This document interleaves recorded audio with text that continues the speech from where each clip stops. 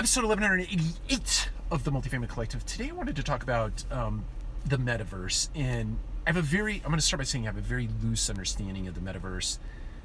I liken it to SimCity, something that was developed a long time ago. I remember the early innings of SimCity. It was like you had to go to the store and buy a piece of software and come home and download it onto your computer, and then you ran it and you were able to play the game, and it was super fun. I lost so many hours of my life playing that game, but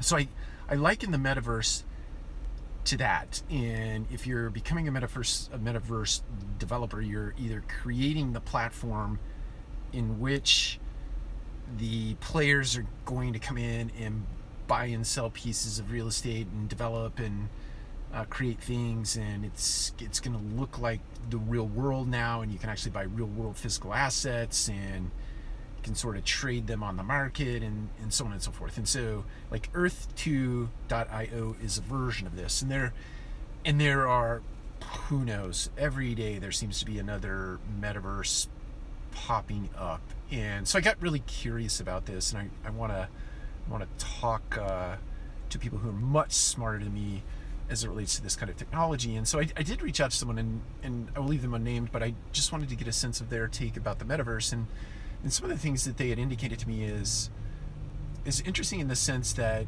as you're creating, if you're a very talented engineer and you're creating a metaverse, you've got to think through the different incentives there are as it relates to selling the real estate or the plots in that particular metaverse or that piece of software or that game called Earth2.io versus SimCity or a million others. You got to think about the incentive structures, or at least as I understood this, the incentive structures to actually sell those plots off in the early innings for what would be considered deeply discounted rates or prices, and what that means for later stage development. If you were truly talented, you truly thought you could rip that off, or not rip it off, but create it, you probably would not sell the real estate in the early innings. You would rather get your infrastructure financed by venture capital. You build the whole thing out, and then later on, if you were able to create a marketplace out of it, your real estate is actually worth a lot more money late stage than it is early stage. So you're sort of trying to build something. If you're selling stuff in the early innings, you're trying to build based off of the user base that may or may not be there in later stages. And there are sort of these interoperability things. And so if someone comes along like a Facebook, or at least this is where I'm loosely understanding, or not. Someone comes out there and they create the master metaverse. Is your metaverse now compatible with that master metaverse where people are just going to show up in droves because it's more of a brand name, or it's a more interesting metaverse than the one that you might get involved in as a consumer here in the early innings? It's all super interesting to me as it relates to real estate, because your multifamily buildings are being captured in these metaverses, and there could be you could feel inspired or motivated to go out and actually purchase your current multifamily buildings, right? Or the various plots that your multifamily building sits on.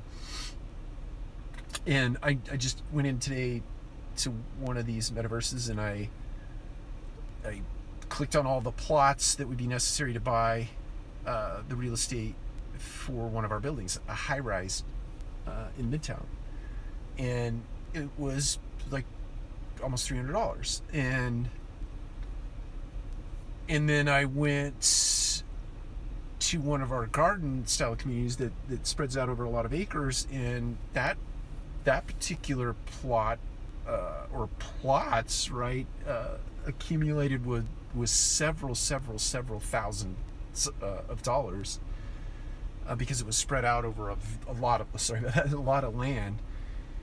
So, and how do you think about that? There are all kinds of things that you need to think about, but there's no real punchline to this video except that I want a date stamp. It's March 30th, 2022.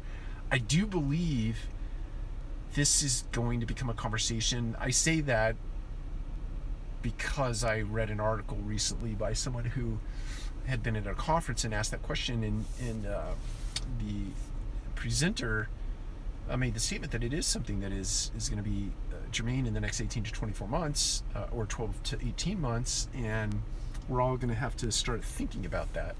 Multifamily owners and operators and start thinking about the metaverse, and how are we going to participate in those metaverses, and are we going to participate in the right ones?